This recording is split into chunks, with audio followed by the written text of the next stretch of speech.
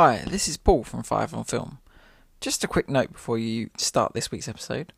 We recorded this with 4 members of the panel all in the same room and one of us over Zoom. This is the first episode we've been all together, which was great, but unfortunately it did cause some unforeseen audio issues. So for the first 20 minutes of the episode, the sound isn't as good as we would have hoped for. We're going to learn from it, and we assure you we'll have the best sound in the future. I hope you enjoy this week's episode, The Wizarding World of Harry Potter. 5, 4, 3, 2, 1. We're in the pipe, 5 by 5. This is the Five on Film podcast.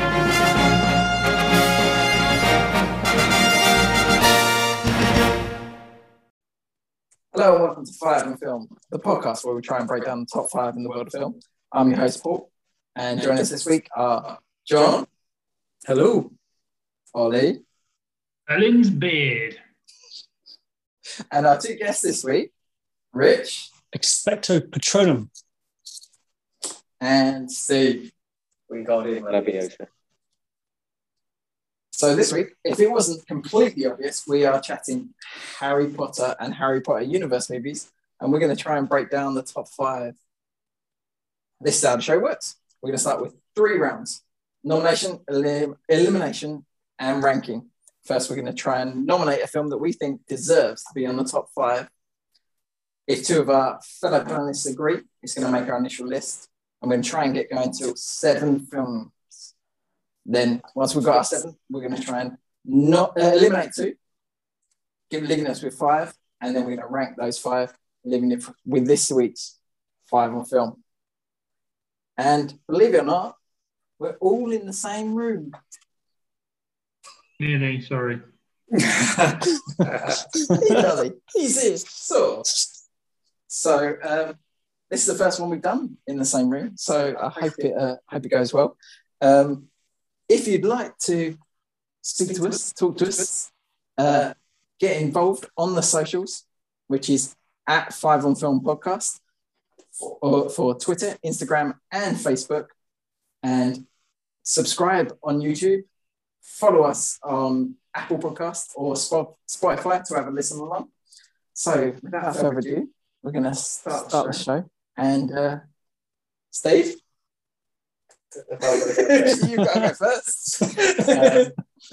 All right, so I nominated. Which film is the first film that you think deserves to be on the top 5 of Harry Potter? Really struggling with my top few, but the one that I think definitely deserves to be there is definitely Harry Potter. Okay, why? There was a lot of reasons that I thought about it a lot, but I remember so vividly going and seeing definitely Harry Potter in the cinema, because I hadn't seen the first couple in the cinema, and then the final 3 films I did. And for a series for a single series that has like a through line to culminate as well as it did, I think, over 8 films, and maintain that I don't feel it was a particularly weak film in the original franchise. But for the culmination that we got, it sort of ticked all the boxes for me. It gave us the resolutions that we wanted it tied all the loose ends. We'd seen these characters grow up for nearly a decade, and nothing was sort of left unturned. Tonally, it was a great film. I think the score to it was amazing. The Battle of Hogwarts, I think, is one of the best parts of the series, because Hogwarts itself is almost a character in the series, and to see something that you sort of all got sort of attached to sort of destroyed, but then by the end of the film it's sort of all tied up and it becomes the scene of just so much emotion. I think it was really good. I think the whole epilogue that they had to it 19 years later really, I feel like, touching, fine sort of moment, which I think was really good. And yeah, it it sort of referenced every part of the series that had meant something to someone. I agree. I think it's a worthy pick. I'm going to throw it over to Ollie. Is it Deathly Hallows Part 2? Yeah, I agree with five? everything that Steve said there. It did bring it to a great kind of resolution.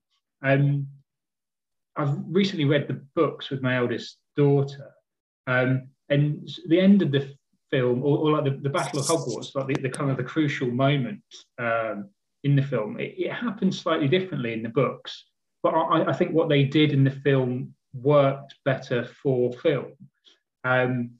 What I like about this is that Neville is pretty much the hero of the Battle of Hogwarts. I mean, Harry obviously has a huge kind of part to play in his kind of epic battle with Voldemort, which is something that doesn't really happen in the books. It's quite different, but in the movie they have a bit more of a scrap. I think if you'd have tried to visualize, if you tried to kind of commit to film exactly as it had been in the book, then it wouldn't have worked as a climax to a movie. So I think what David Yates did with it was brilliant and worked even better.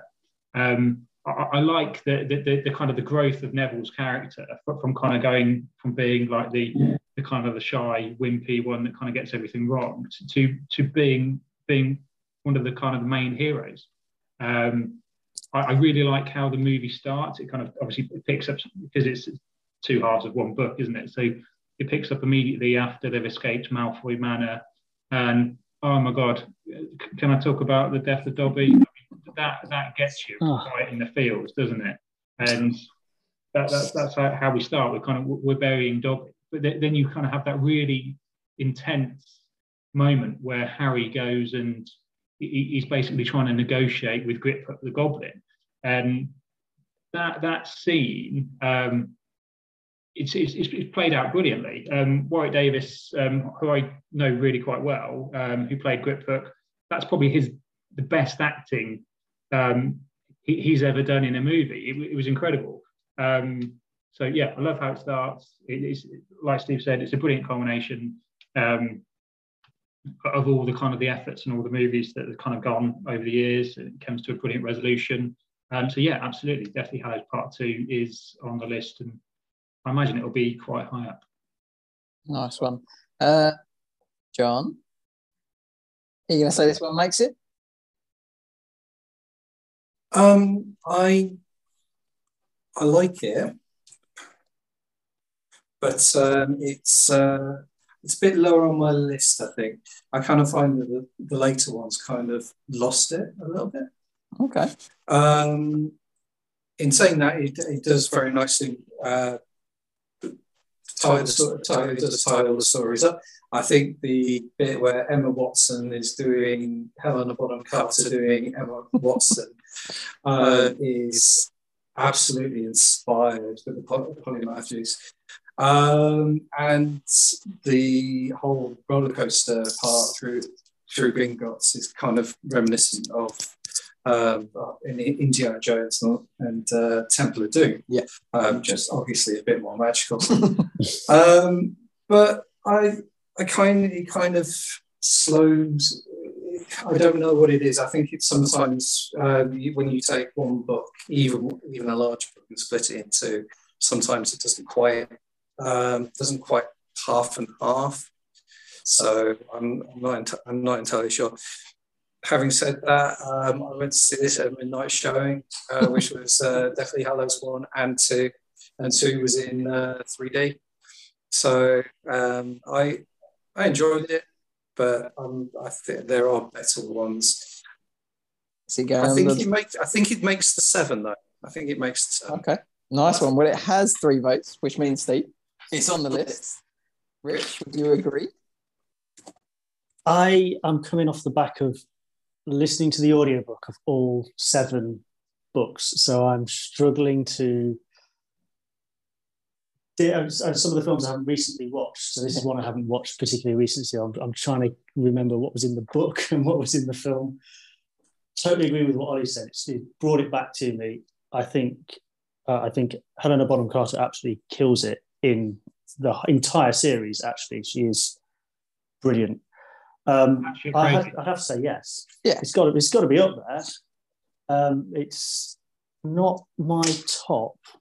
It's just outside my top 5, but it's going to go up there. Okay. Yeah. All right. It's a big yes from me. It's the one with the battle in it. How can it not be near the top of the list? You got the big fight. I mean, I've only watched this film once, probably about 3 weeks ago. I didn't see it when it first came out. I don't know why. I just didn't. I missed the last 2 at the cinema, and I hadn't seen them for like 7 or 8 years since the previous one. I just had a massive gap, and then rewatched all of them with my daughters, and they both loved them. And then I was like, why did I watch these 2? These 2 were good. I don't know why I didn't watch them. So yeah, I really enjoyed Deathly Hallows Part 2. So that's 5 yeses. So it has made the list. Nice one. So Ollie, I went to you next. So Ollie, are you going to give me the second one for this week's list? I really hope so. From Steve, we had the very last movie in the series. I want to take it all the way back to the beginning and start with Harry Potter and the Philosopher's Stone.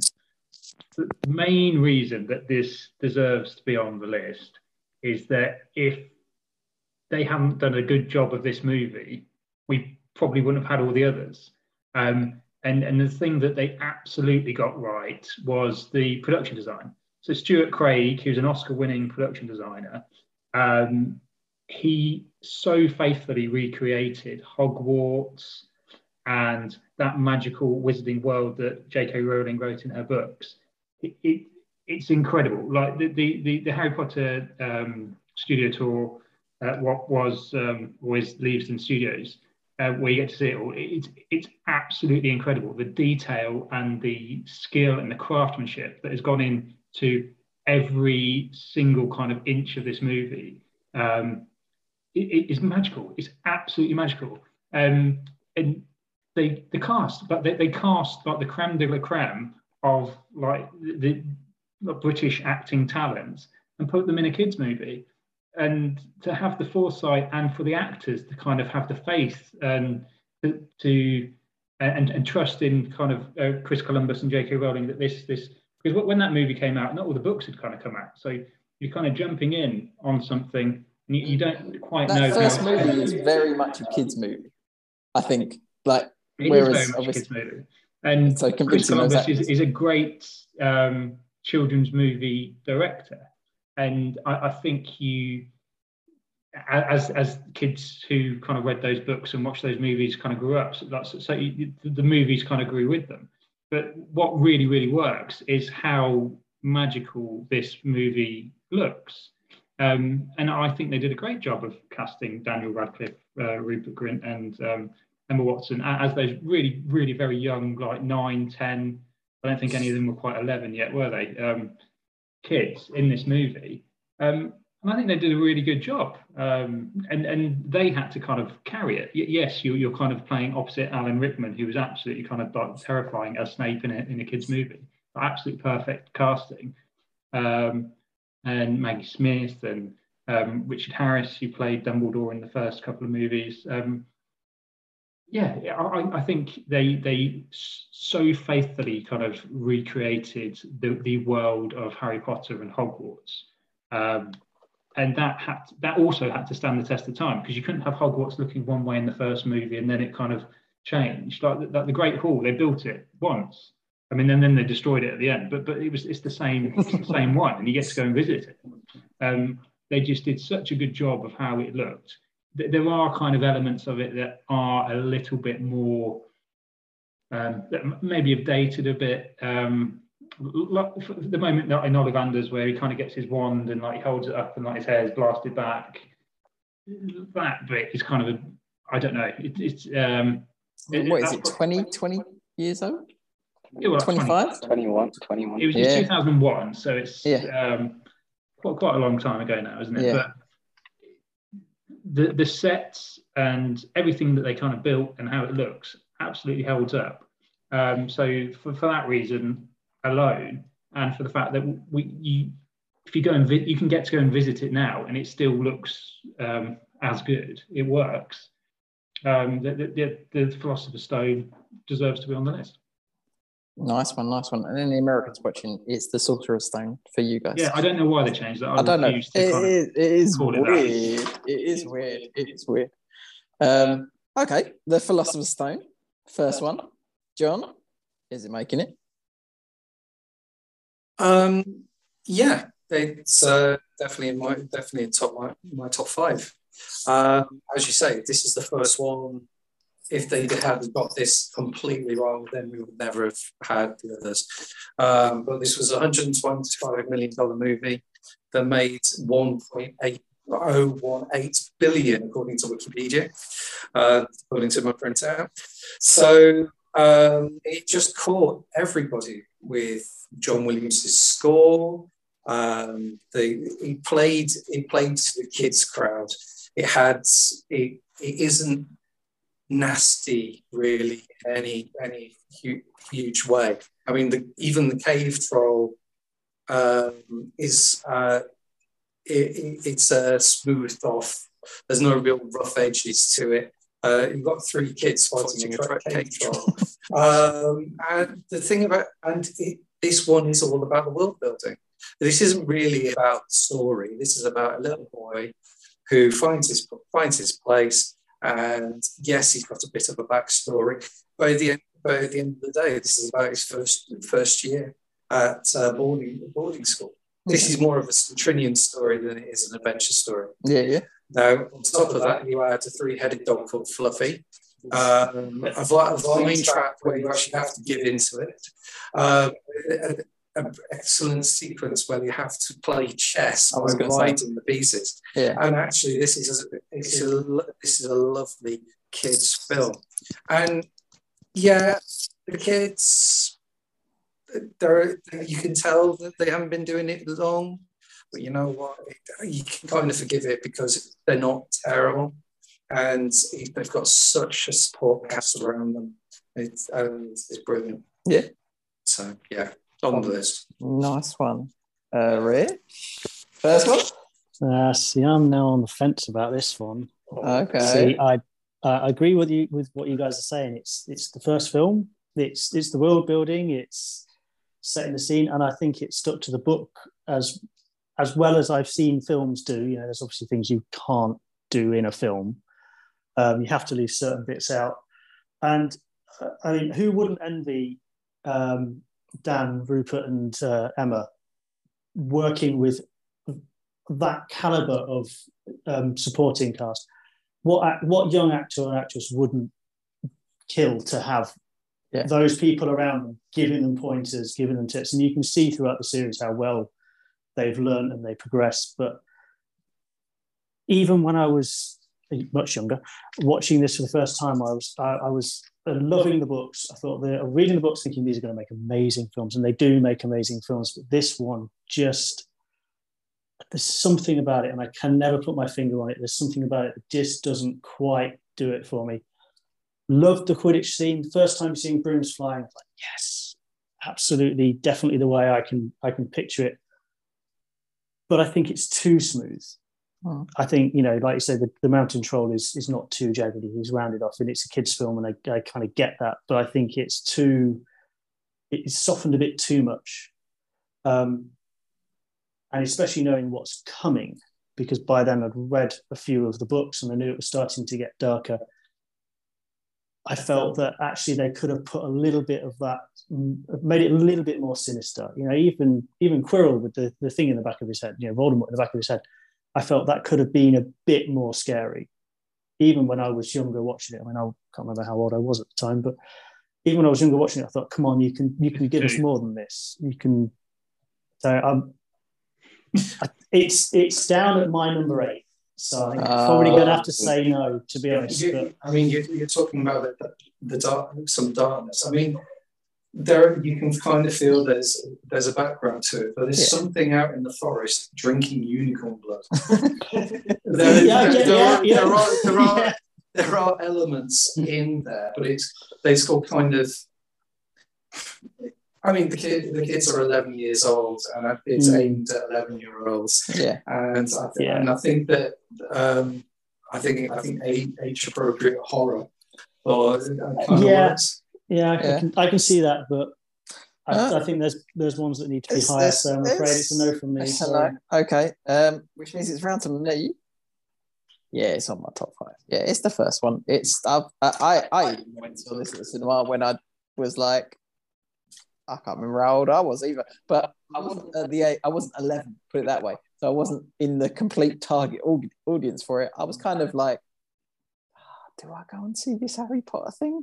It looks like a kids' film, and I did go and see this Harry Potter thing, and it was fun, and I enjoyed it. And having gone back and watched it, I definitely think it does build the world really, really nicely, and introduces us to a lot of good young actors who do learn their craft. And you can tell they're learning their craft. But I think the beginning does deserve to be up there and honoured. Not the best in the series, but definitely in the top 5 for me. Yeah, there are some great bits here. There's a lovely scene that they've cut out where Harry's really cheeky to Snape, where Hermione's going, I know the answer. And Snape's just looking at him, and he says something like, I don't know, but I think Hermione does. Why don't you ask her? And they cut it out because they don't want to encourage children to be rude to their teachers. Oh, okay, yeah. That's what I heard. I'm sure that's what they said.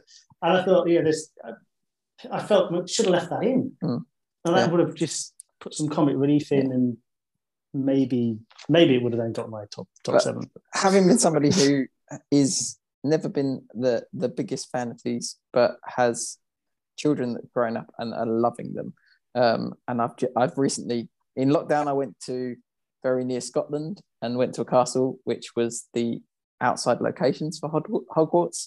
That was a nice trip to do with my kids, and watching them ride broomsticks on the Harry Potter set, the real life set, not the Leavesden studio, was pretty amazing. And they're learning that from this film onwards. And then I've just been to the Wizarding World in Orlando, and it feels real. So I wouldn't have that without this first movie. All right, the books are there, but the world is created from this film, these films, and this is the first film. And it does do so much. So for me, it's a yes, which means it's got 3. Would it have had 4? Yes, 100%. It was between my top 2 positions with this, and definitely had a top 2, and I just couldn't decide. I don't think it's necessarily the most gripping film out of more because of the ones that came later, but just for sort of the cultural impact that it sort of had because it birthed the series. I think it deserves to be there, and I think taking it on face value is a brilliant film.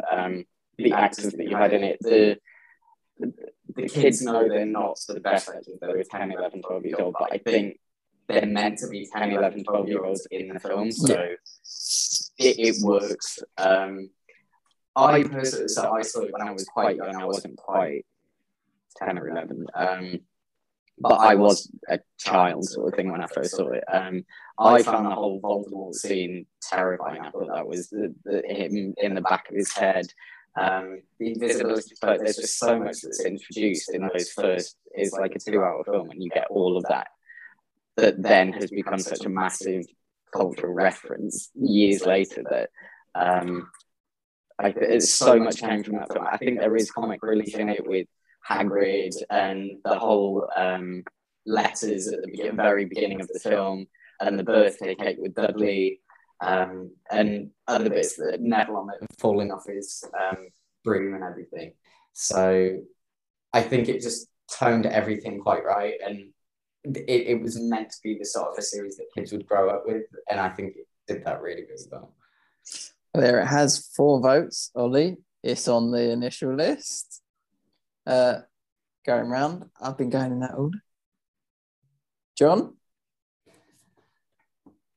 Yeah, I'm going to go for the third one. I'm going to go for the Prisoner of Azkaban, because if you've got the world building of the first one and the kind of the storytelling of the second one, the third one is a complete change of pace and style and feel. and it really kind of goes dark in a very short period of time. This is the one where Hermione is doing all the classes, and nobody can understand why she can't find why she can't sleep, and why she's always in the mood. And this is the one where Buckbeak gets killed by because he attacks Draco, because Draco makes him. It's lovely. You get more of the Ministry of Magic. You get you get the introduction of Lupus. Lupin. Professor Lupin, the new Professor Defense Against the Dark Arts. Count them. I think there's one per film. And you get the thing in the case where it's your deepest, darkest fear. It pretends to be your deepest, darkest fear, and the one that pops out is the Dementor. I think the Dementor attacks at the beginning of this one because Sirius Black has escaped from Azkaban and is on the run. But it turns out that Sirius Black is actually Harry Potter's family and is actually part of a secret order against Voldemort. Back in the day, Gary Oldman, Dave Thewlis, you get the introduction of Tonks. There's a night bus in this one. Yes, okay. This is the intro. This is the one where Harry decides he doesn't want to stay at home anymore with the Dursleys and literally legs it. And ends up on the night bus with all the beds, the triple decker, with Lenny Henry's shrunken head hanging off the rearview mirror. It's got lots of lovely pieces. It's just got the dark feel, especially when considering being slightly older. I've probably watched more of The Hobbit, so not Hobbit, the Lord of the Rings series than I would of this. But yeah, I think this is definitely close to the top of my list. Nice one. Prisoner of Azkaban, Rich. This is one of my favourites, actually. I reading the books. This is the one that really made me go, actually, yeah, this is going somewhere. I think it really starts to put some information behind the background of Harry. It gives us a bit more. The world opens up. You know, the first couple of films are very Hogwarts centric. You know, it goes from Privet Drive to Hogwarts and then back again. And this, we see some ministry. We see some. You know, there's a prison. Oh my God! There's such buzzwords. We need somewhere to put them. You know, I always wondered why Sirius didn't just break out sooner, because he turned into a dog and walked out. So why didn't he do that? Why did he wait 13 years or however long it was, and then decide to do it? I thought the Dementors in this were scary, actually. And I remember at the time watching it, I must have been about 18 at the time, thinking, okay, I'm going to dream about those tonight. That's going to mess me up for a while. One of my favourite set pieces in this, actually, because the set design, as Ollie said in Philosopher's Stone, the set design is absolutely fantastic. One of my favourite set pieces in this is actually in Lupin's office, and there's this enormous orrery, so a solar system moving around, and of course it's magic, so there's no bars between it and things. But I think there's something very similar that's actually physical. I think they just draped the bars in green fabric or something. I have no space, but I want it. It's amazing, and I just want a house big enough to put that in, because it's just so cool. Again, Alan Rickman killing it, playing a baddie, having a bad day. He always played a really good guy having a bad day. So yeah, my main criticism of this is they changed the Patronus spell. That really bugged me. I don't know why, because in the book it's Expecto Patronus, and in this it's Expecto Patronum. And just why? That's the only thing. That bugs me more than it should. Yep. But yes, definitely on the list. Nice one. Yeah, I mean, it's the one that went a bit dark. This is the only one I've seen at the cinema twice, because I went to see it when it came out, and I went to see it this year. This year, when the 20th anniversary, they re-released all the films at the cinema, and I took my girls along to see this. First time they'd ever seen it. I was really entertained. I was surprised how entertained I was. I loved the whole time going back in time at the end of it, so that Bugby doesn't die. Doesn't we sorted that bit out? Well, you change it. They save him and change his name, so they can't find him. Yeah, that's what they took. Changing his name. Yes.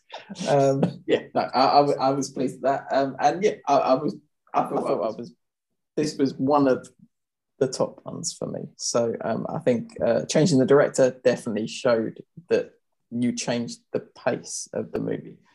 It felt a lot more adult for a kids movie. You can tell that the first two were made by somebody who makes very good kids movies to somebody who makes more adult film. So yeah, I'm saying yes. So that's 3 yeses. Prisoner of Azkaban is on the list. Steve, would it have been? Yes, 100% on mine. It was so it was one of my favourite books in the series, I think.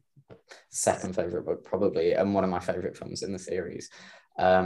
I think it does take that sort of very sharp turn from Chamber of Secrets, and it really starts to expand the world. You find more creatures, you realise that Harry has got extra family outside of what we've heard of already.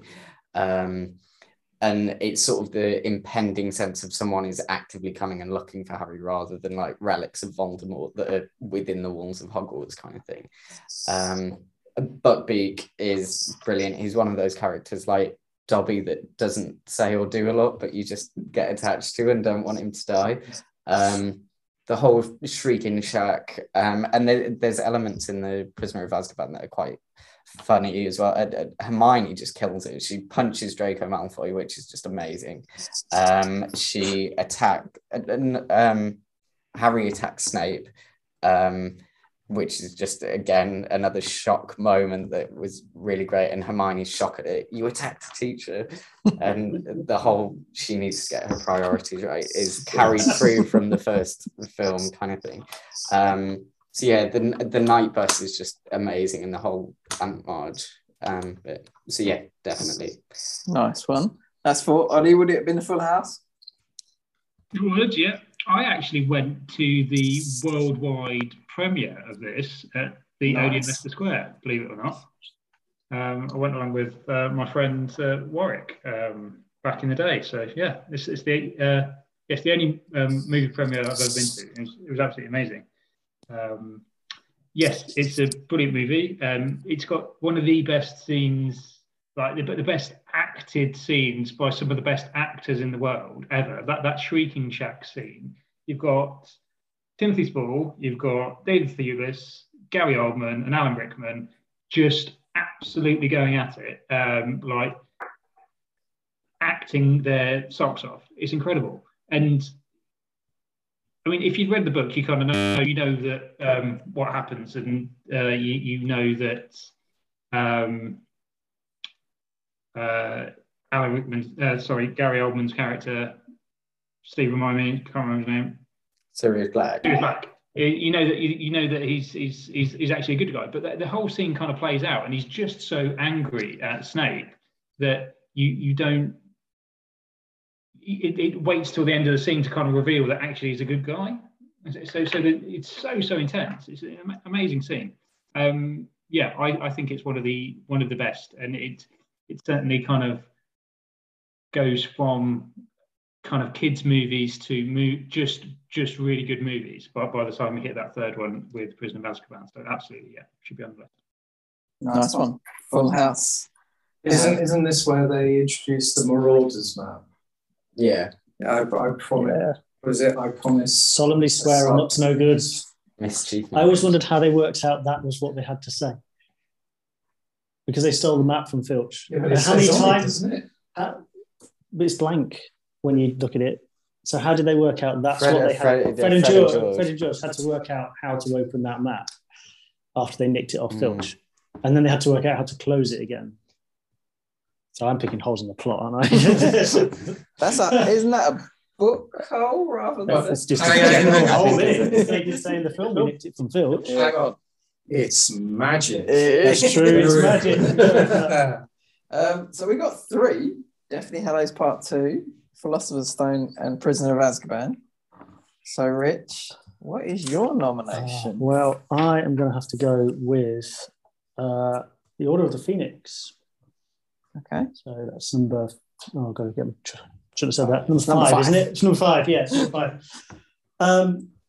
I think this is one of the best stories in the series. I think it moves the story arc along quite well. You know, the first couple of films you've had, like I said before, just these closed, very Hogwarts centric, and oh, you're a wizard, Harry, and oh, well, this guy's coming to get you. And in this one, he's come back and he's active in the world. People don't believe that he is, and Harry's trying to struggle through school and trying to struggle through working out what the hell's going on in his own head, because he keeps getting Voldemort popping in and giving him dreams and things like that.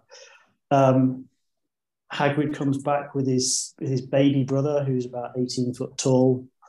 One of my favourite scenes in this is when Hagrid takes the 3 of them to go and meet Grop. Is that his brother? That's his brother. That's him. Yeah, Grop's the giant. Yeah, when he takes him and Grop just picks up Hermione, and I'm just like, just how many? I've got a kid. How many times have you had a child and said, "Put it down"? Yeah. And in that situation, he picks up a person and Hagrid goes, "Put it down." Just, and then she just tells him off. And I just think, for an 18-foot giant to be told off by someone who's tiny compared to him, I think it's just. I think a lot of parents probably in the cinema are enjoying that metaphor of trying to tell off someone who, you know, when a kid's got their own mind on something, they could be equivalent of a giant. They just won't let go. So, I like. I don't like the Umbridge character. You know, you're not meant to like her, but I like the way it's played, and I like the way she just winds everybody up, and even the teachers are going. Imelda Staunton? Yes. Very good. Yeah. And even the teachers are struggling to cope with her. You know, when she's trying to kick out Trelawney, and McGonagall saying, "There's plenty of things I'd like to say." So there's some real good comic relief, and then when she gets taken off by the Centaurs at the end, and Harry's saying, "I must not tell lies," you just think, well, you kind of brought on yourself, didn't you? So yeah, loads of good bits in this film. I think its production values are excellent. I think the CG in it is really well done. So yeah, I can't extol its virtues enough, really. I think it's... Okay. I don't like this one, Rich. I knew you were going to say that. I knew you were going to say that. I like this one. I liked 1. It set it up. I didn't mind 2. A load of people don't like 2, even though I like the big snake one. And then this is a person who's seen these films not very many times. And then I really liked 3, and I quite liked 4. And then I was getting a bit bored. I was like, this felt like the middle. No, I got a bit bored. Sorry. So for me, it's pretty low on my list. So no, but I feel like other people like it, so it's right. That's Steve. Do you like this one? Yeah. I do, as you can probably tell from my reaction. I struggled because this was again a contender for my sort of top spot. It was one of my favourite films. I think it's a brilliant film, and it sort of just missed out because of the others that I put above it. I think Imelda Staunton is brilliant. I think she's one of the standout villains that you almost hate her more than you hate Voldemort and some of the other main antagonists. She's so skin-crawlingly bad, and like as a teacher, we've all had that person, because by this point you almost have grown to love to hate Snape, whereas Umbridge is just pure vitriolic hatred. And the whole Fred and George escaping and fireworks scene was brilliant. and that was the comeuppance that she deserved. Which also at the time it was really weird, but they copied it for a Heinz advert that was played before the X Factor every night. It was that big a film. The sort of one of my favorite things is that after Goblet of Fire, which was one of my least favorite of the main series, they all got a haircut. Which was so nice to see, because I just don't know what that was.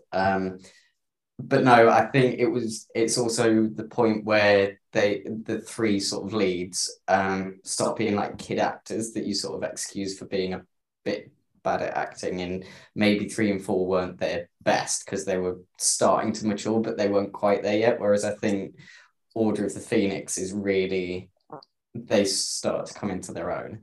The whole Hall of Prophecy thing, that sequence and the chase along the Thames and the way it's scored and the music and everything is just phenomenal. And it's also the first film that was directed by David Yates, and I think as an entry point for him, it was really good. There was a lot of like color palette changes and stuff that were then present through the next 3 films that I think it just makes it very consistent, and yeah, definitely on my list. Okay, it's got 2. Ollie, Order of the Phoenix, number 5. Yes or no? It's definitely in my top 5, Order of the Phoenix. As Steve was saying, Imelda Staunton as Dolores Umbridge, probably the most evil character ever kind of committed to page or film. She is horrible. Like Voldemort's kind of evil, but he's got like an end goal, doesn't he? He wants to kind of take out all the Muggles, and he wants to take out anybody that likes Muggles. Dolores Umbridge just likes being cruel, doesn't she? She likes being mean to people. Horrible woman. The Order of the Phoenix introduces fan favourite character played by Evanna Lynch, Luna Lovegood. She's my daughter's favourite character. She's I think most kind of young girls who like Harry Potter, she's her favourite character.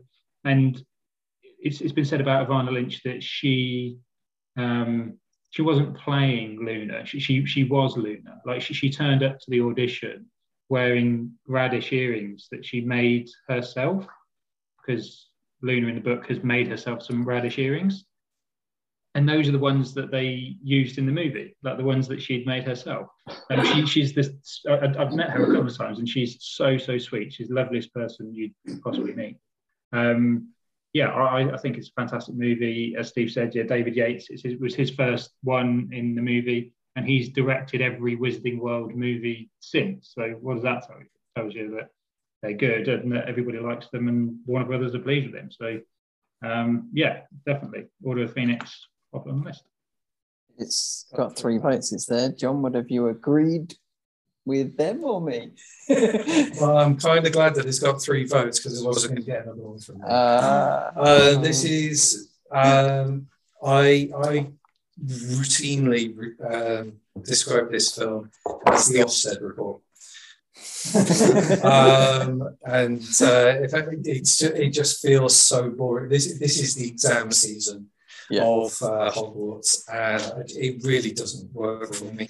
I mean, it has some nice bits in it, as you say. Dolores Umbridge is horrible, but she's so sweet at being horrible. And the whole fight through the Ministry of Magic is amazing, but there's just something about the plot that it just does not sit right with me. It doesn't. I don't understand why this was the biggest book. Yeah, because all I could think of was when she was grading exam papers at the time, and I actually didn't know where to take the story. I think JK just got a little bit lost and started going round in circles. So it's on, as you say, it's on the list.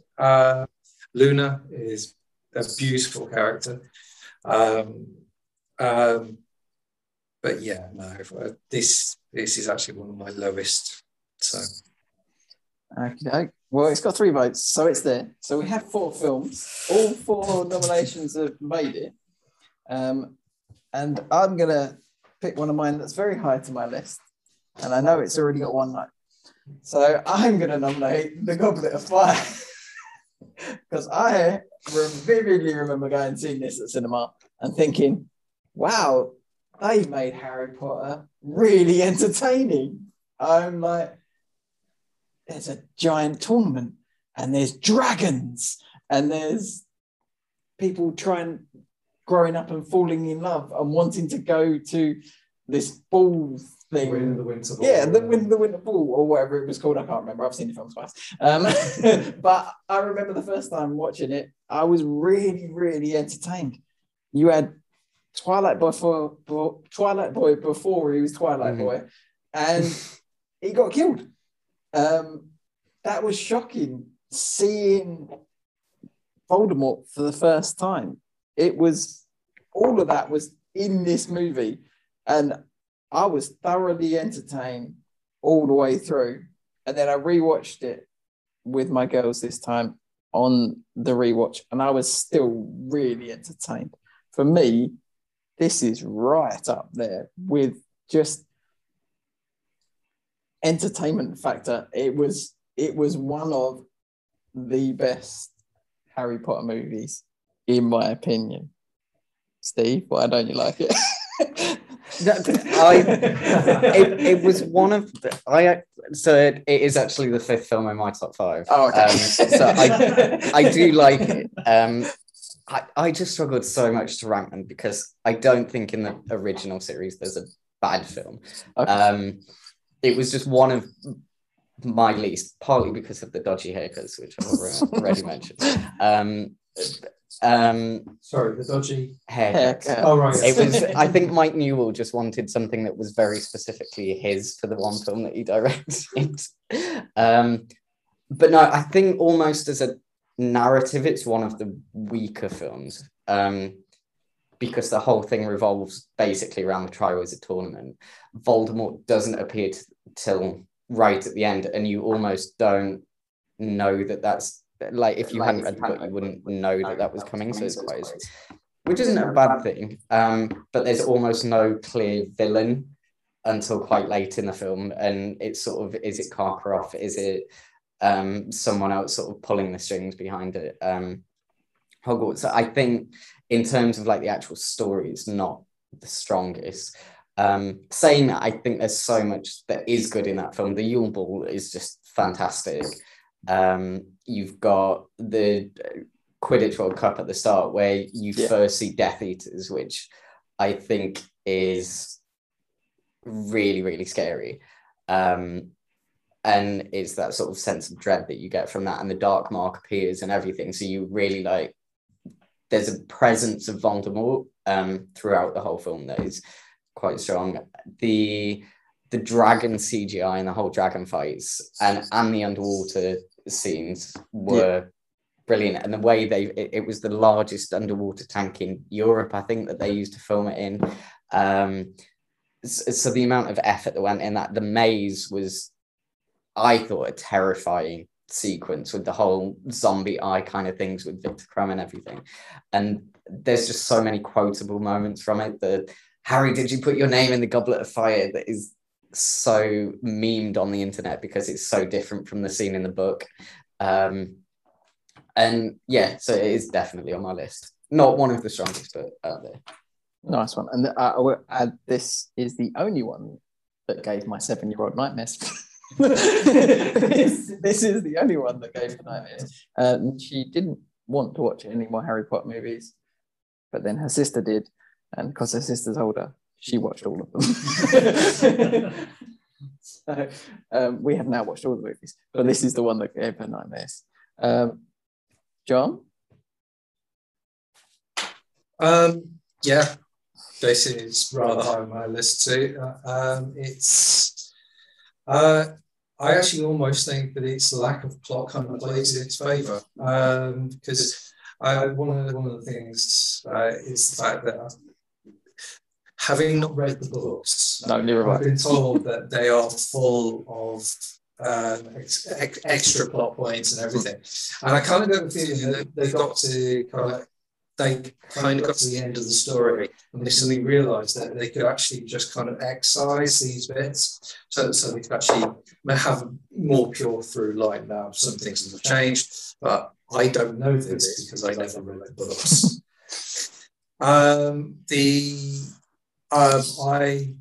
I liked this one simply because it starts off. It actually starts off with Voldemort appearing in a dream when the caretaker gets killed as a weak worm-like thing, and then it actually, not that it forgets it, but it kind of just puts it on the back burner, and it's not. And the plot is actually that someone's trying to stitch up Harry, and it's the fact that even Cedric is trying really hard. He's actually a really nice bloke and say, I don't know if you did it or not, but the fact is we'll have to work together on this one because this is dangerous and you could get hurt. So we're going to do.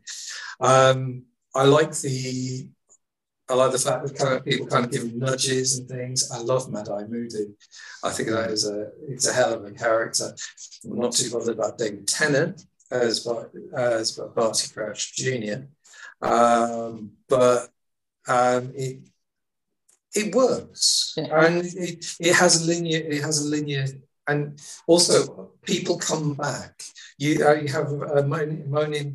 Moaning Myrtle. See, look, a new one. Yeah, Moaning Myrtle trying to get in Harry Potter's bath while he's trying to sort the eggs out. Things like that. It's got a sense of humour about it. It's not all doom and gloom, and yet it's grown up enough to actually make sense. And I love the fact Harry actually saving people he doesn't need to save in the underwater sequences. And all I will say is I had absolutely no real emotion about Cedric being killed. And this is the one where she wrote. So this is the one where she wrote the book, and she said, "Oh, this character is. I cried when I killed this character." Oh, is this the character she meant? I never worked out who she was referring to. She meant by that. Yeah, well, yeah. I believe this is the one, and then in the following book, I think it was Sirius. It was Sirius. Yeah. So I always thought she was saying that about Hedwig when she killed I Hedwig thought it was Hedwig. Well, Hedwig didn't get killed until because it was later on. I heard that quote late, and I thought it was much later. Yeah, but no, this was the book where, and to me, he's kind of he's very much a side character. Yeah. So, but having said that, I think he does a very good job. The guy's proved he can act. Yeah, he didn't have to be all glittery. No. But yeah, I think it goes on a bit long. I think the initial story, you have two stories, one wrapped around the other, and they kind of need to be a little more interwoven. So, but apart from that, yeah, I'll say yes. It's got 3 votes. Ollie, I missed you. Sorry. Would it have been a full 4? Yeah, it's towards the bottom of my list, but still a great movie. They're all great, aren't they? I really like the Quidditch World Cup. Seeing inside the Weasleys' tent, and then you get the bet with the Death Eaters and the Dark Mark, and Triwizard Tournament. That's all very entertaining. I totally agree with Steve. The haircuts are the main reason that it features lower down on my list. It's just a bit odd. And then it ends really dark. And I felt bad for Cedric. I thought Cedric was a really nice guy. Like Harry spends the whole movie trying to do the right thing and being a nice guy and kind of sharing any intel that he has with Cedric. And Cedric was kind of had Harry's back as well. Like Harry had made a new friend there, and then boom, Voldemort's back. Cedric's dead. That's harsh. Yep. But yeah, it's on my list. Nice one. It's got 4. Rich, would it have had 5? Oh, it's a full house this time. Yeah. This is high on my list. This one, I like the character development in this one. Actually, I like it's the beginning of the characters realizing that they actually like each other. You know, more than just as as friends, and Ron and Hermione are starting to realise that actually maybe there's something going on there, but they're still kind of resisting. You know, Ron doesn't realise holding hands. Oh, actually, we didn't hold each other's hands and things like that. And Harry's starting to realise he likes Ginny, and I like that kind of character progression that it builds on in the later films, and you can see where it's coming from. You know, the dragon fight scene, brilliant. Mm-hmm. And I definitely think Harry flew directly at the teacher's tent deliberately because they're making him join in this tournament that he didn't want to be joined in. So when they got taken out by nearly taken out by the dragon's tail, I was on his side for that one. I wish they'd have done some more with the Quidditch World Cup. I mean, it's a long film. I don't know how long it is, but it's about 240. It's over 2.5 hours. It's one of the longest. But I do wish they could have done more with the Quidditch World Cup, because I just think that could have been an amazing sequence if they'd have actually played some Quidditch, you know. But they had so much more to tell us and to show us that you got to lose something, and unfortunately that was it. But I'm sure I heard a random fact about it. Didn't Daniel Radcliffe end up being qualified as a trained scuba diver? Yes, yeah, he did so many hours in that tank. He did so much, and they like presented him with a logbook or something to say, here, you've done so much. We've kept a log for you. You are a scuba diver. And it'd be the question I'd ask him if I ever meet him. It's like, do you still dive? Do you still scuba dive? Because, you know, that was years and years ago. Yeah. And some of these actors just do it for a part and then never do it again. So I'll be interested to find out if he did that. But yeah, definitely on my We list. have 5 films. 5 5 for 5. 5 for 5. Can I just say, is this the film where they kind of start forgetting that the spells are important? Because in the first couple of films, they're all kind of really, these are big spells, and then these seem to be the films where they start to go, they just do the magic. Yeah, they just do. They don't actually care. You don't really care too much what the spell is anymore. They just kind of do the magic. But they've been at school for 4 years, haven't they? So they remember it a bit later on in the series. Some they of them do. are a bit important. Yeah, the next film they're in Dumbledore's army and they're learning spells again. Yeah. But this one they've been at school for 4 years, so I kind of forgive that. Well, no, they've got as magical students, they've got some confidence. They know what they're doing. But yeah. But I mean, it's just kind of just dramatically they kind of went, well, we don't need to talk about all these spells anymore. Yeah. We can just get on with it. This is the one they need. Yeah. So it kind of flows a bit more. They're not worrying about learning a new spell. It's case, I need to do this to do this. And actually, being at school is kind of incidental to the plot in this, really. Yeah, you don't really see you too don't many see much lessons or anything in that one, apart from Moody's, where he kills the spider. Yeah. I'm glad he didn't. I'm glad they didn't do the bit where he's supposed to put the spells on the kids. Yeah, because I think that would have been just a bit too far. But yeah, we have 5 for 5. We've now got to try and get to 7. So we're now down to slimmer pickings. So, Steve, what is the 6th one? I'm struggling between 2 because I want to mention something from Fantastic Beasts, but I just also don't think it's up there. So my 6th one is going to be Chamber of Secrets. I think it was definitely of like that opening trilogy where it's very much kids' films and it's sort of getting you used to the world. I think it was the weaker one between Philosopher's Stone and Prisoner of Azkaban.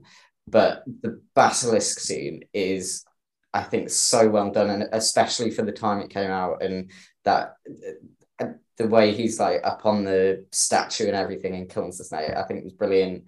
It put something very important with Fawkes, the Phoenix, and the Sword of Gryffindor. It's the first time that we actually see any Horcruxes, and we learn more about the founding of Hogwarts, and the backstory of Voldemort, which is very important later on. So you couldn't do a lot of the stuff that you did later in the films without Chamber of Secrets. Lockhart, I think, is a very interesting character. I don't think he was maybe played as well as he could have been by Kenneth Branagh. But he's deranged, and the whole plot is made better by that because it's just so ridiculous almost. the guy's basically a serial killer almost, but instead of killing people, he just wipes their memory and steals their identity. So I think he's up there with sort of the very dislikable characters that you can really get your teeth into and hate. So that would be my honourable mention, I think. Chamber of Secrets for 6 what? Ollie? It's not in my top 7 movies, so I'd have to say no. Yeah, I mean it's still enjoyable, and like the scene in the chamber sequence with the basilisk is great, and the door to the chamber sequence, they actually built that. That is actually a mechanical moving snake that goes all the way around. It's incredible. That's on view at the Harry Potter studio tour. It's amazing. It's amazing feat of engineering that. But yeah, having said that, it's not my favorite movie. It's not on my top 7. Is it Lockhart that's just annoying? He's not a particularly evil character. He's just annoying. I like the scene where he's kind of dueling with Snape, and Snape's just like easy. Like it couldn't have been easier. Just absolutely nails it. Well done for showing them that. Yes. Yeah. No, it's not one of the better ones. Okay. I've got another one that I'd like from there. John? Chamber. Yeah. That didn't sound like a convincing yes. Well, this is a weird one, because I thought half of this film was actually later. Kind of like the Whomping Willow at the beginning. I didn't realise it was the second film. I thought there was a lot that was moved down the line. But I like it. I like it. I like the whole idea that there's something in the pipes, something sneaking around. The spiders don't know what. Everyone's following the spiders. You see, for a place that's magical and full of intelligent teachers, nobody's listening and nobody's looking, and Harry's the only one who can do it. So that's kind of worrying. I like the fact. I like them being petrified. Yeah, that's cool. And this is the first time we meet Moaning Myrtle, which is I like that character. She's cool. If you ever go to Universal Studios, the tour, you go into the toilet. She's in the loo. just wondering if that's what part of the theme park. I need the loo, and you wander in, and she's in there with you. Just as long as Hermione's not in there as a cat. Well, yeah, because this is also the introduction of Polyjuice Potion, which crops up again and again throughout the series. Hermione getting it wrong is actually quite cool. Yeah. Also, Harry and Ron having to pretend to be Crabbe and Goyle. Yeah. So yeah, it's got some interesting moves. It feels a bit more like a detective adventure than it does than an adventure. It just so happens that at the end it's a big basilisk. So yeah. Do I put it on though? This is number 6, isn't it? 6. I've got one more. Is it in your top 7? To be fair, it is in my top, so I'm going to have to say yes. There you go. So I'll go with that. It has 2 votes. Rich, is it going to get a 3rd? I have quite a few good things to say about this film. Yeah, I think the bit where Lockhart removes Harry's bones, it makes me feel sick every single time. But I think it's a brilliant scene. It just shows his absolute ineptitude. It's how he knows how to do nothing except remove people's memories. I think he's a complete sociopath. I think Kenneth Branagh plays him brilliantly. I think it's just Kenneth Branagh, isn't it? Yeah. I think he plays him absolutely brilliantly. Makes me hate him the whole way through. Just I want to walk out of this class. Simple as that. I think the Quidditch scene in this, the whole Quidditch match in this was much better than in Philosopher's Stone. I don't think enough credit is given to the guys who play Crabbe and Goyle, though, because they are young actors. Second really major work they've done. I don't think they've done anything other than Philosopher's Stone, and they had to play someone else playing their characters. Yeah, you know, so it's like almost like double acting, and I think they handled that really, really quite well.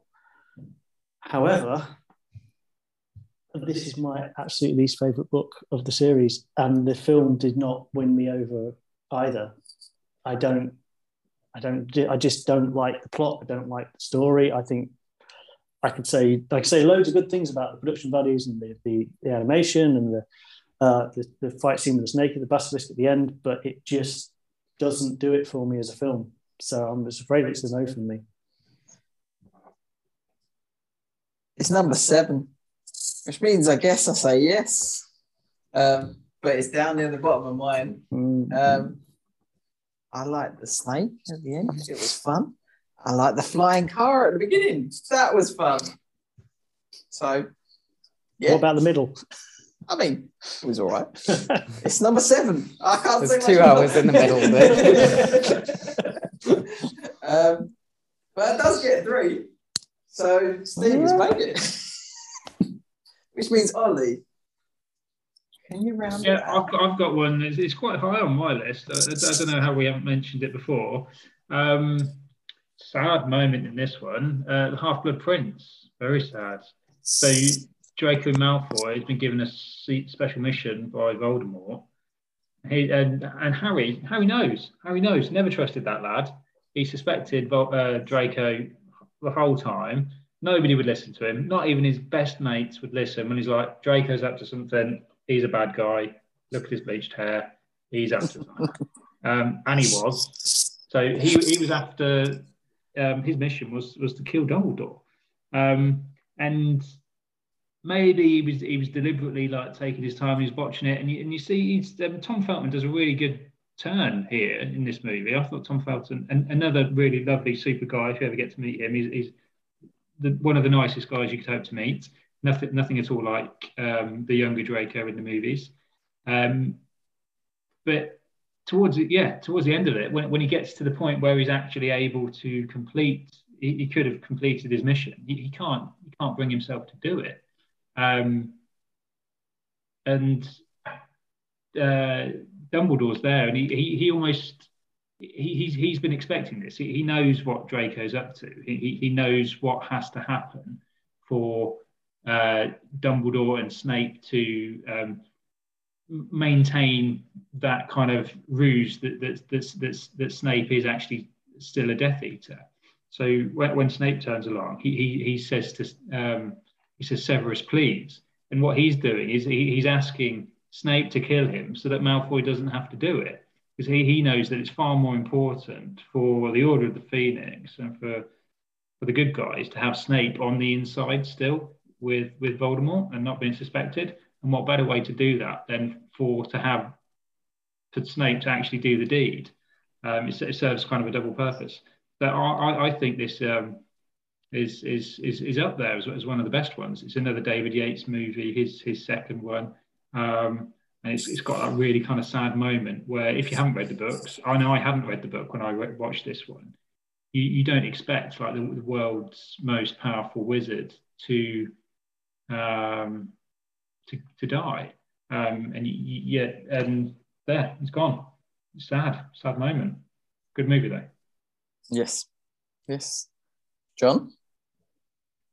Half-Blood Prince, number 6. It's a yes. Nice. I'm a big fan of this. Again, this seems to feels like there's an awful lot of plot. The last three films of the original sequence seem to try to rush an entire series worth of plot into 3 films, and this kind of winding this one up here. I like what's his name? I like Dumbledore's. Michael Gambon. Yeah, Michael Gambon. I like it. I like his performance. It really is trying to.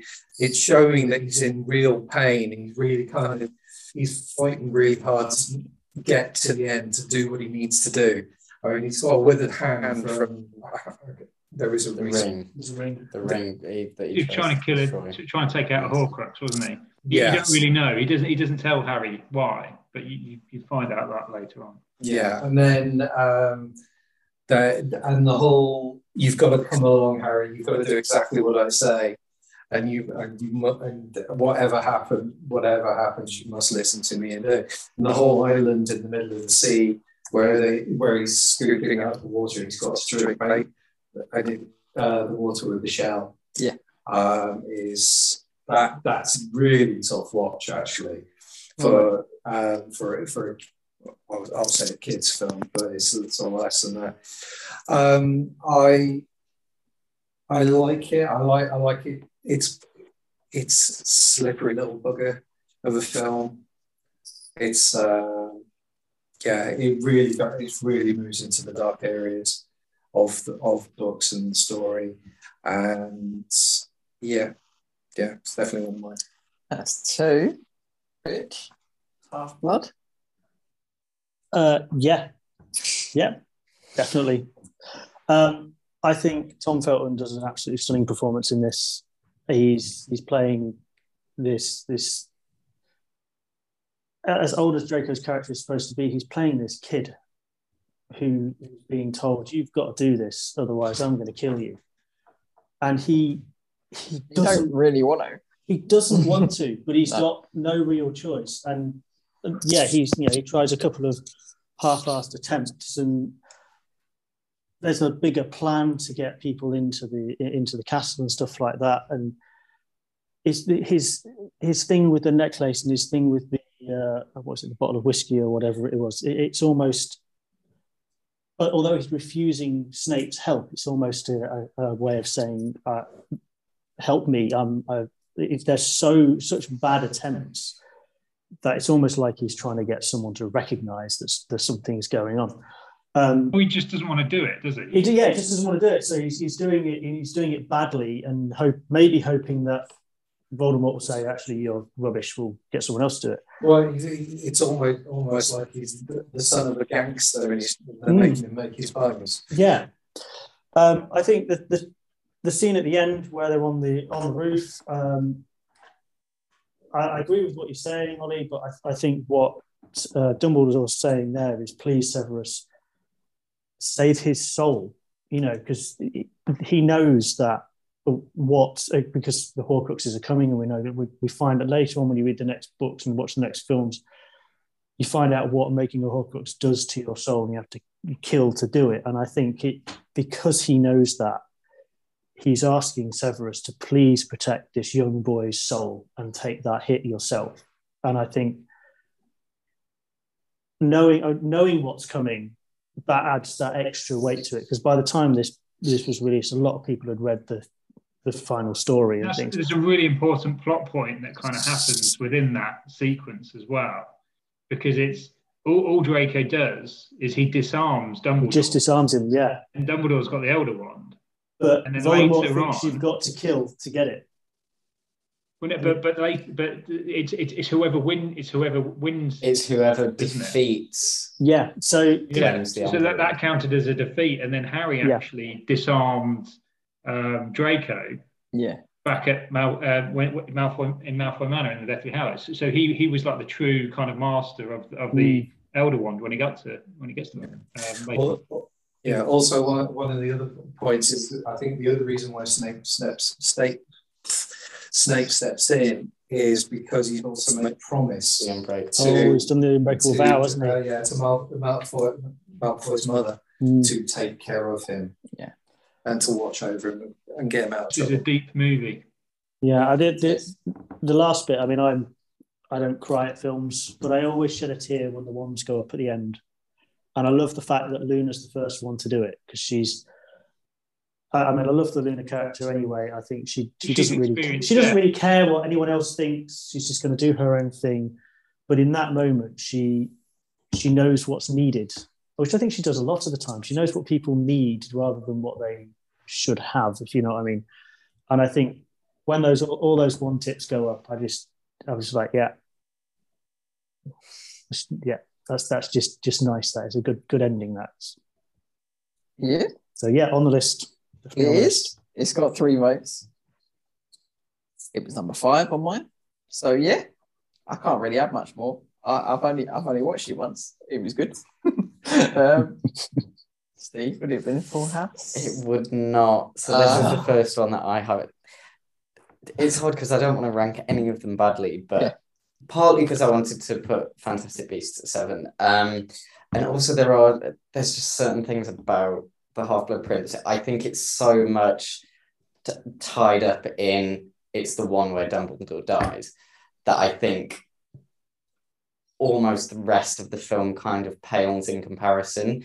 And it's a lot of build up to something that is a major plot point, but it's kind of a lot of film time for not a lot of substance. I think it's almost a Build film up to a really sad moment, first isn't half of it? the Something film. that you don't want to happen. Sorry, I missed that. I was just saying, it's a lot of build up to a really sad moment that you don't necessarily want to happen, isn't it? Yeah. And I don't know. I think everything, like once the cave sequence kicks in, and that is brilliant, and Dumbledore's death is brilliantly done, and the wands and the tribute.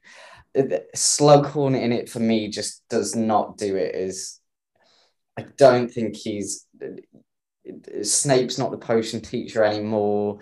The scenes in the classroom just kind of feel a bit thrown in to maybe add some light relief. They try and add quite a bit of comedy into it with the whole death of Aragog thing and Harry being on high basically on the luck potion. The bit at the beginning with the sofa and them prodding it and everything. I just felt tonally the rest of the film is so dark that while you need some comic relief, it just maybe doesn't fit because it's just a bit too silly almost. It's too forced, isn't it? Katie Bell gets poisoned, and you're just kind of like, Who cares? what? Yeah. What's the point? Like, she lives. Like, nothing really comes of the wine, and it's just like, I don't know. It is the one. I think the reveal of Snape being the Half-Blood Prince was a bit rubbish in the film. It's done in like a second, and the whole film is called The Half-Blood Prince, and I feel like that kind of got swept under the carpet because it's so close to Dumbledore's death, and I don't think you quite got the realization that you needed for Snape's actually a major character. I think Draco does a very good job in it, Tom Felton. The whole scene in the bathroom, the fight between him and Harry, and the Septimus Emperor's Ball where he starts bleeding everything is brilliantly done, but for me it just didn't make it. Okay. It's made it on the list with 4 votes, so it's there. So we have 7 movies.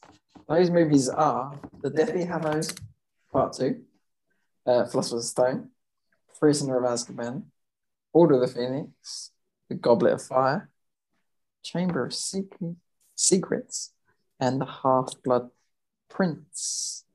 No Fantastic Beasts. Steve, want to mention Fantastic Beasts? Well, yeah. We've completely Say, what do you think, ignored Steve? We've ignored them. There's 3 of them. I think the second 2 that are out so far almost deserve to be ignored. The third one, I feel, is saving that sub-franchise a little bit. The second one was awful. It was the easiest ranking on mine because I knew it was going straight at the bottom. I first watched it one, recently and I can't remember what had sort of... happens. It's just like there, isn't it? Yeah, it does not work. I quite like the first one. The first one I had written off after seeing the second one, and I'd just forgotten about it, basically. I rewatched them in preparation for this, and I actually realised that the first one is actually quite a solid film. It tries to do something different. It takes us back after what it was 5 or 6 years to a familiar world that feels a bit different. We're getting something new. We're getting the American side. we're getting a bit of history to it. So that was my number 7 that I felt maybe should have been on. It's the first film in the Wizarding world to win an Oscar. It's currently the only one to win an Oscar. Which I also thought was surprising. And yeah, Eddie Redmayne, good in it. Jacob is just a lovable character. But I'm not overly mad as well that it's... No, I mean, I had it as 7, 8. I didn't know which way to put that and Chamber. So, yeah, I thought it was fun having watched it just the weekend. But I feel like it's definitely down near the bottom of this Wizarding world. I think it tried to do... I think he tried to redo what the Philosopher's Stone had done. It's definitely another world building. Yes, sorry. What's that? It's twig. Okay, cool. It's got 3 legs, mate. It's got Looks 4. like it's got 4, actually.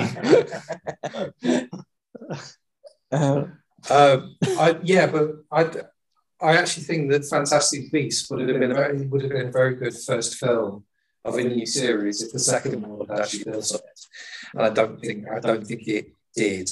I think it kind of it was fan service, the second one. It felt like they were just trying to cram in as many different plot points that had already been mentioned in the world. Yeah, no, I think it did a very good job. I think it tried to do too much. Whereas the first one was very much a case of this is the world, this is a magical story. It's a bit like the first Matrix film. It's a case of this is the story, this is the one little simple bit. And then the second one, they go and throw everything at it. I think it was a case of, oh, you know this world, so therefore we're going to tell you everything in one film. And it succeeds, but it just doesn't feel natural. It just almost like they're giving you too much at once. The Beasts, on the other hand, are really, really, really cool.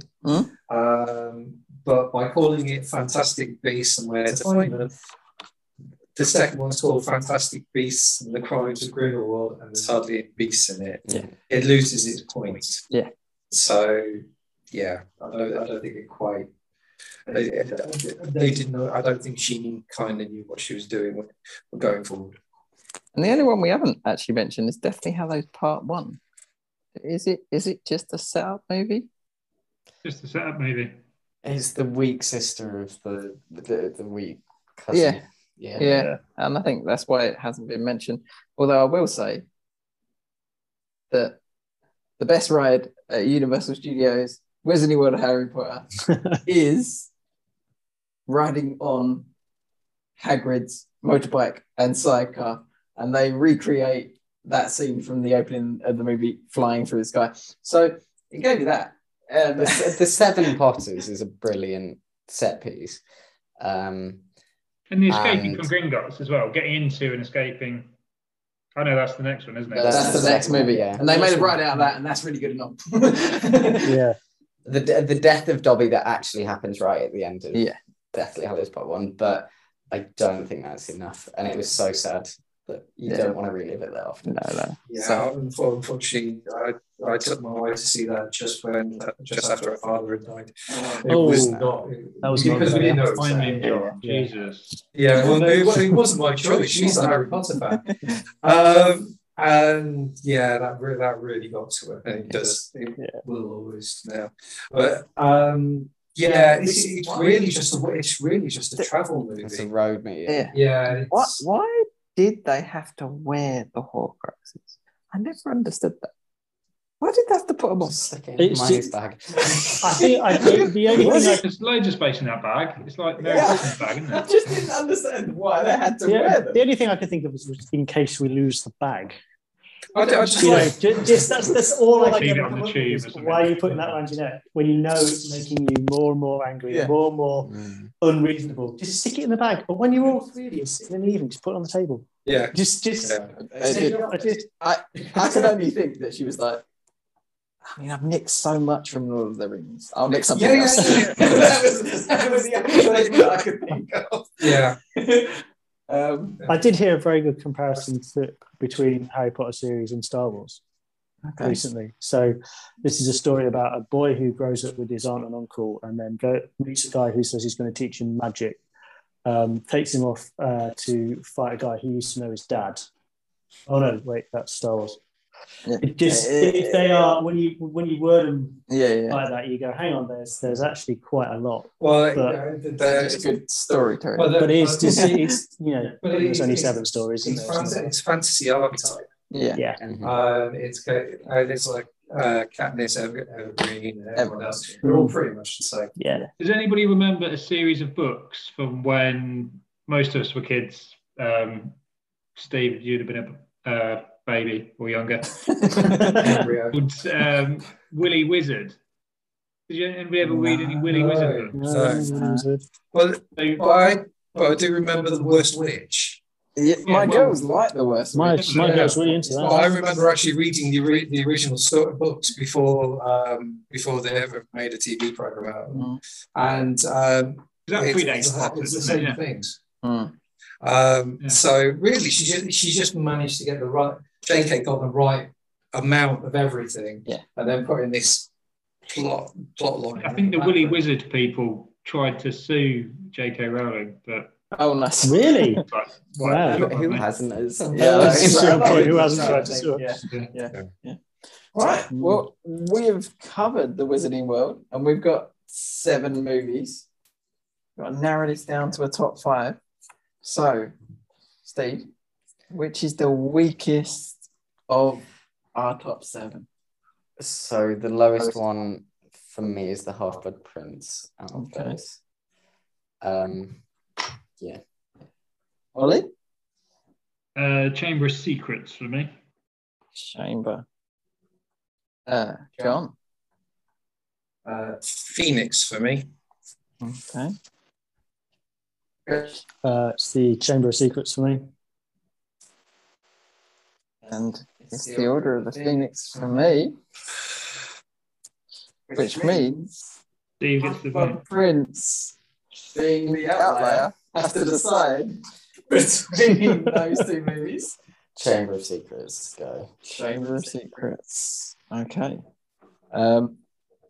So I've got Order from me and John, Half-Blood from Steve, Ollie, of what's left.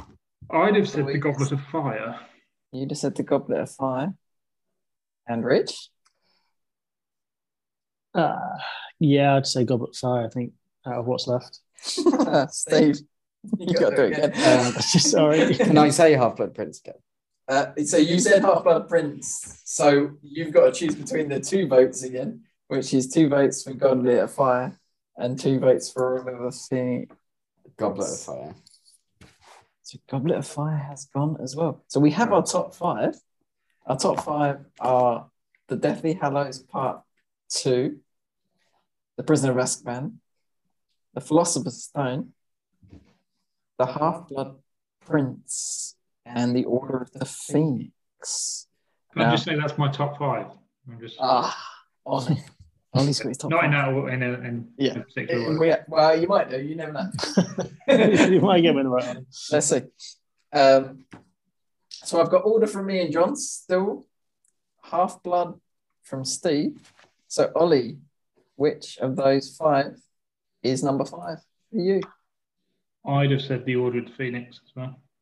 Order of the Phoenix. And Rich? Well, I said Order of Phoenix last time, so stick with that. You said No, Goblet did of I say Fire. that last time? You said Goblet of Fire. Oh, hang on, I'm going to have to check my list to see what. Hang on a minute. Don't do this. Oh, actually, no. You know what? I'm going to have to say Philosopher's Stone out of that lot. Okay. But it doesn't matter. It doesn't matter Because with 3 votes, the Order of the Phoenix is at number 5. Right. dear. So, Half-Blood Prince from Steve, Philosopher's Stone from Rich. So, John, of what's left, what's the weakest film? Deathly Hallows. Part 2. That's it. Ollie? The Philosopher's Stone, isn't it? Philosopher's Stone. And I have the Half-Blood Prince. So, John? Philosopher's Stone and Half-Blood Prince. Yes.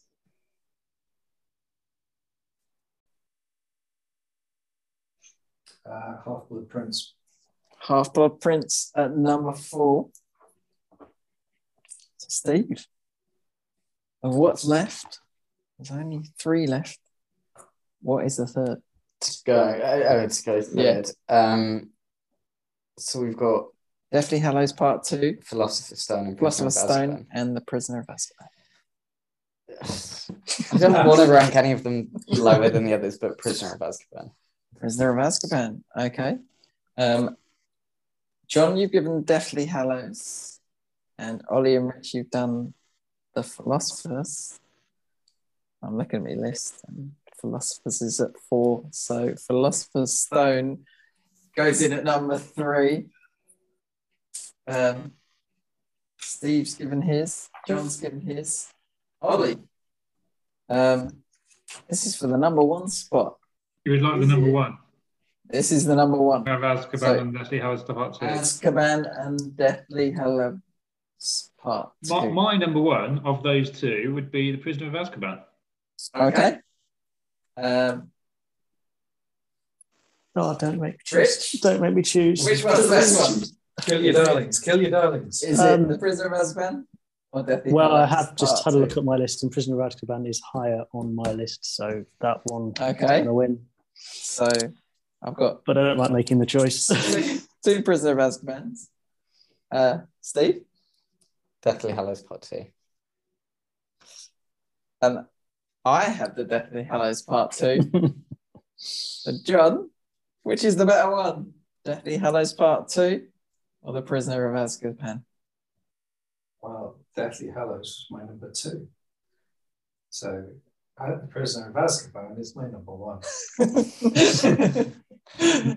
Prisoner of Azkaban, number 1, and Deathly Hallows Part 2 at number 2. Ranking the top 5. At number 5 is The Order of the Phoenix. At number 4 is the Half-Blood Prince. At number 3 is the Philosopher's Stone. Cool, I can't speak. Number 2, the Deathly Hallows Part 2. And the number 1 Harry Potter universe movie is The Prisoner of Azkaban. Play with fanfare.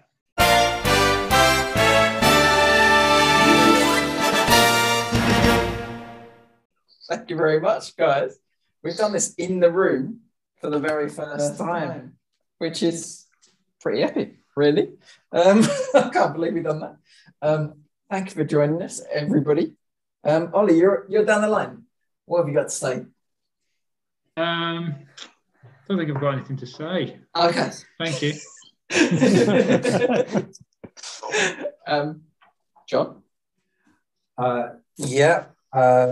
I use my usual spiel. We're going to, if you want to get in touch with us, please get in touch with us on social medias, all the socials at 5 on Film Podcast. If you want to get in touch by email, if you're an old person, it's 5onfilmpodcast@gmail.com. If you want to leave us voice messages, please feel free to do so at anchor.fm/5onfilm. There's a link on there. If you click on that, you'll be able to record a 1 minute blast of whether you think that Fantastic Beasts should be included in the top 5, or maybe Deathly Hallows. Maybe you want to tell us all about Snape's death scene and how tragic his life was. But please get in touch. We like doing these. We'd like to keep on doing them. We're running out of ideas. Give us some more. Definitely. Rich, thank you for joining us. Anything to sign off? No, just thank you for having me. It's been great fun. It's been good. And Steve, thank you for joining us with your mountains of knowledge on this subject. Anything to sign off? It's been really fun. I sort of was there almost with the rankings, just slightly different order. That's all right. All right. You've managed. Yes. And thank you for listening or watching us. We've got a few more coming down the line, and we will see you soon. Good night.